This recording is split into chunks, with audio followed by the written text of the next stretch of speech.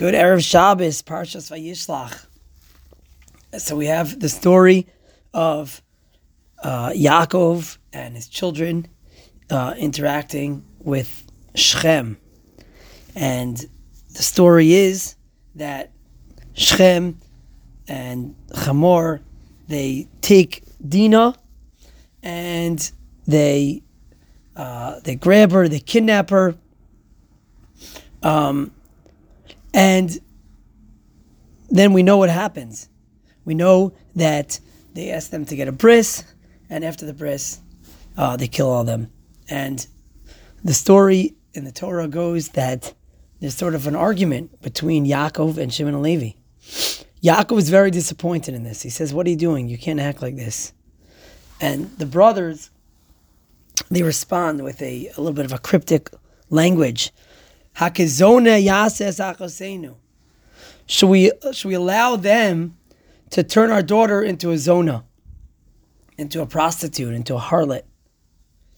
And it seems a little bit of a dramatic thing. Why doesn't it just say that look, they did wrong to us, that's it? It seems like there's a little bit different. Also, something that's a little strange is somebody who's a victim would not be considered a zona. A zona is not somebody who's a victim. A zona is somebody who is loose, is purposely acting in a degrading fashion, not somebody who's unfortunately the victim of a crime. Why would they say, Hakazona yases achosenu?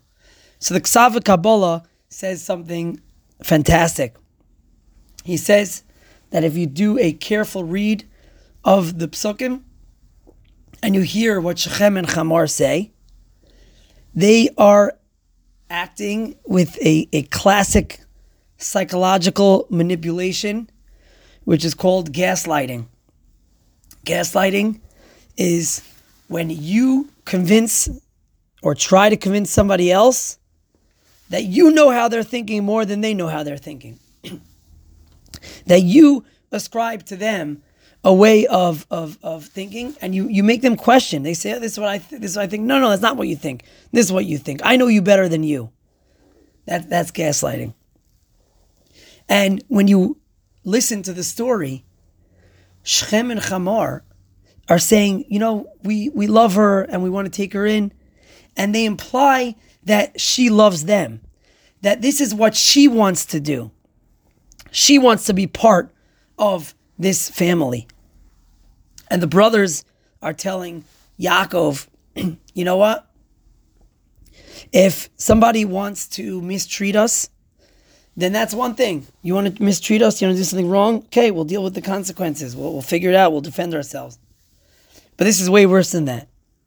This is that according to them, they're so delusional that according to them, it's not pshat that they did something wrong. It's that they've convinced themselves, and therefore are trying to convince us, that Dinah is not a victim. That Dinah wants to be that. Says Yaakov's children, Shimon and Levi, Hakazona yasas achosenu, you're going to turn her into a zona. You're saying that she purposely, she's after you kidnapping her and mistreating her, that she now wants to be with you. You're turning her into a zona.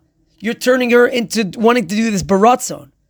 That's something that we cannot tolerate. And therefore, they go out and they kill.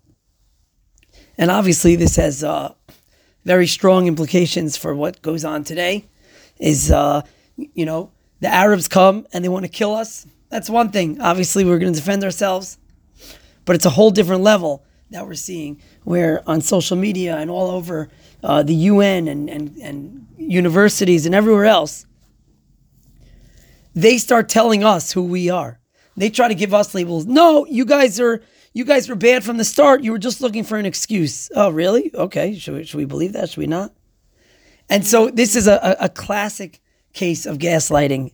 And, this is, we see that this has been part of our history for thousands of years. And that's sort of where we take a stand. You want to do bad to the Jewish people? Okay, that's one thing. You want to now try to convince us that we're the bad guys and give us a label. This is what we're really thinking, when we don't. No one in their right mind who's actually Jewish, that's what they're thinking? No, thank you. Hakizona yases achasenu. You have no right to give me a label to tell me who I am. You could be who you are. You want to be a terrible person? Fine, we'll deal with that. That I think is the idea over here. Hakizona yases achasenu. Okay, so let's jump into a story. I heard a story from Rav Penny Shulman, a Rebbe here in Baltimore, and he said that he has a brother-in-law who's in medical school, and somebody was taking them around on one of their. Somebody was sort of leading them, through the hospital, and he's giving them instructions. He's teaching them one of their rounds. This guy is Indian, and he stops and he says, I want to tell you a story. Tells the whole group. He says, I always tell this story. You guys are about to become doctors. He says, I was, I came here from India. I had very little money. And he said, my mother, she had issues with seeing and she was going blind and we couldn't figure out what was going on. And so, we finally put together $600 and we went to go see an expert in Brooklyn. And he says this guy was a Hasidic Jew, and he checked her out. He asked me what I was doing. He was able to see sort of that we were recent immigrants, and that it was a big deal for us to put all this money together. And at the end, he was actually not able to help her, and they handed her the check. And this Hasidic Jew, this doctor he turns to me, he says, look, you're going into medicine. He says, I want you to remember this. And he rips up the check. He says, somebody is going to need your services who really can't pay. He says, pay that forward. And, I'm not going to charge you. And, complete stranger, I'm not going to charge you. And, maybe pay that forward to somebody else at some point. And this guy, whatever it is, 15, 20 years later, he's telling this story. He's telling this story that the essence of being a doctor is not, just the healing, is the empathy, the kindness, and he remembers what a Hasidic Jew did for him 20 years before. So I think that's just a beautiful story about Kiddush Hashem, and something we're all well aware of, that the world is looking at us.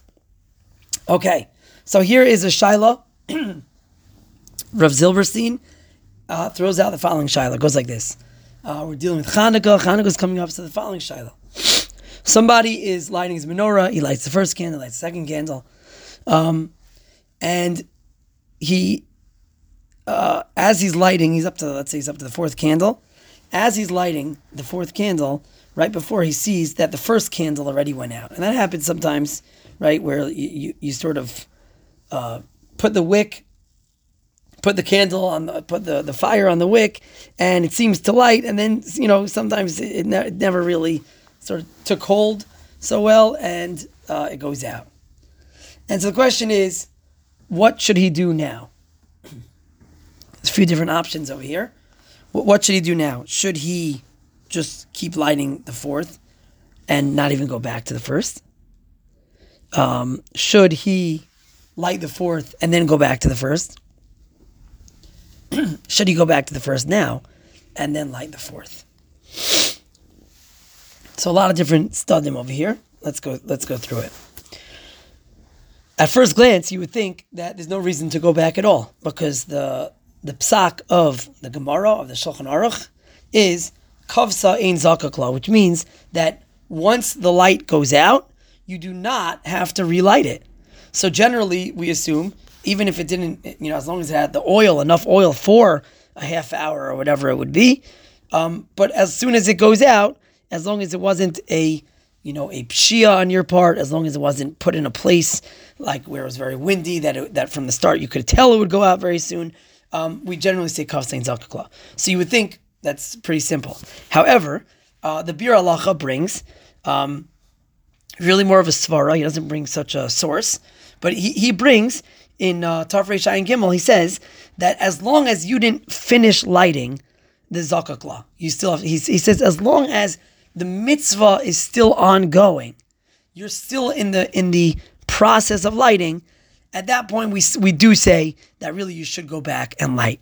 So therefore, it's not so simple over here, because you are going to go back to lighting within this small amount, this window of time. You would go back and relight. So this is now becomes a question. So you see the fourth, you say, oh, let me go back to the first, or should you keep lighting the fourth? And the question is going to be really a question of ein mavirin ala mitzvos. Ein mavirin ala mitzvos, we do not let mitzvos pass us by. So let's go through this a little bit. So the Gemara Menachos Daf Samach Beis says that when it comes to cutting the wheat for the mincha, the Gemara says, the Mishnah says, that it's mitzvah lahavi mekarov. The mitzvah is to bring from the closest stalk of wheat. And the Gemara says that's because of the rule of ein mavirin ala mitzvos. That is because we do not want to pass up mitzvahs. If you have one stalk, 10 feet in front of you, and one stalk 30 feet in front of you, why would we pass up the 10 feet? Ein mavirin, don't let it pass you by. Okay, so Tosas brings though that there's a Gemara in Zvachim which seems to need a pasuk. The pasuk tells us that when you sprinkle the blood of a carbon, you should sprinkle it at the west side, right? Why? Because that's the side that you were on when you were bringing it up. So the Gemara brings a pasuk there, and the question Tosas asks is, why do you need a pasuk? Why don't you just say ein mavirin? Wherever you were, that if we know that's where you're standing, ein mavirin should teach you that you have to sprinkle over there on that side. Why do we need a pasuk to teach us that? So Tosas says that really ein mavirin is only shayach. It's only possible. It only becomes applicable when there are two distinct mitzvos in front of you. Okay, so if there's, I'm going to do this or this, that's where we say ein mavirin. Don't allow this to pass you up. Okay. But if there's only one mitzvah, so then that this rule does not apply. However, it's not so clear. First of all, the Magen Avram in Kuf Mem Zayin, he brings a bunch of cases where it seems like ein mavirin applies even by one mitzvah. One of them seems to be our case of the mincha. The mincha is one mitzvah. You're just deciding, should I do it? Should I grab from something 10 feet away or 30 feet away? So it's very hard to say this rule, to say such a rule. Okay. Now the Birchei Yosef, the Chidah, he's discussing, I think, sort of a common case. He's discussing a case of where somebody's talis, their Shabbos talis is closer and their weekday talis is further. And he says, so maybe we should say ein mavirin, right? So we're talking about on a weekday, and you really want to go to your weekday talis, but the Shabbos talis is closer. And so the question is, well, if there's only one mitzvah here to do. The mitzvah is talis. The question just is with which talis. And in that he says, according to Tosas, so we don't say it by one mitzvah, so it should be fine to just walk past your Shabbos talis to go to the weekday talis. However, like we brought from the Magen Avram, it's not so simple. And Birchei Yossi wants to say that when Tosas says ein mavirin is only within one mitzvah, he doesn't actually mean that. He says what we're really referring to is that we don't say ein mavirin to be koveya a makom. So within one mitzvah, for sure there is an ein mavirin. It's just that we don't say ein mavirin to say you need to do it here and not there, that the closest place, right? That we don't say ein mavirin for. And that's why the Gemara needs a pasuk when it comes to where to sprinkle the blood. However, within one mitzvah we do say ein mavirin.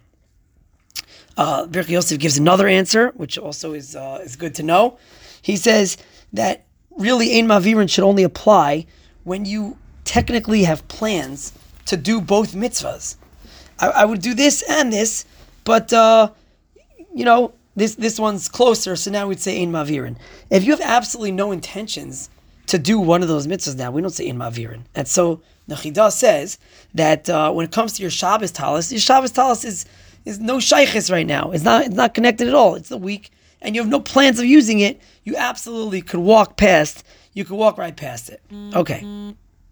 So, according to everything that he's saying so far, it would seem that they're coming out that within one mitzvah, we still would say ein mavir al mitzvahs. Going back to our case, when it comes to the Hanukkah candles, you're right now by the fourth. So maybe we say in Mavir. And if you say that within one mitzvah we don't care, so then we'd say, fine, you could go do the first if you want, you could go do the fourth, right? But if you say within one mitzvah, we say in Mavir. And so right now, you're on the fourth, and that would be the appropriate thing to do. He brings just an interesting addition, right? That the Taz very clearly says that we care about in Mavir and al mitzvahs when it comes to Hanukkah.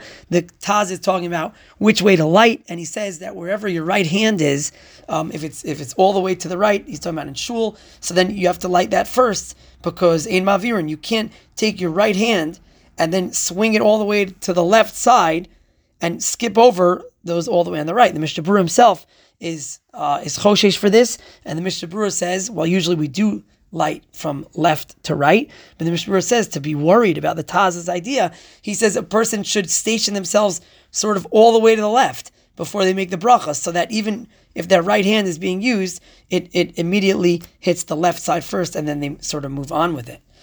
So again, there's clearly, we do say in Mavirin within the context of Hanukkah, of the menorah, and therefore we should not interrupt the fourth ner. He just sort of brings at the end an interesting idea from the Das Torah, who says, you know what? Within one mitzvah, he sort of argues with all of this, and he says within one mitzvah, it's really not shaykh to say in Mavirin. And listen to his proof. His proof is, he says, otherwise, every time you walk into a base medrash, you'd be chayiv to pick up the first sefer you see, which sounds absurd, right? If you're in the middle of learning something else, but the first sefer, therefore, in Mavir. And he says, it must be that that we don't say in Mavir within one mitzvah of Talmud Torah. So he would argue with all this. Very, very difficult proof. You could use the idea of the Chidah, that if you're not planning on learning that sefer, it doesn't even start. But a lot to talk about. Yishmak Areid, and everyone should have a wonderful Shabbos and a good Yom Tov Chanukah.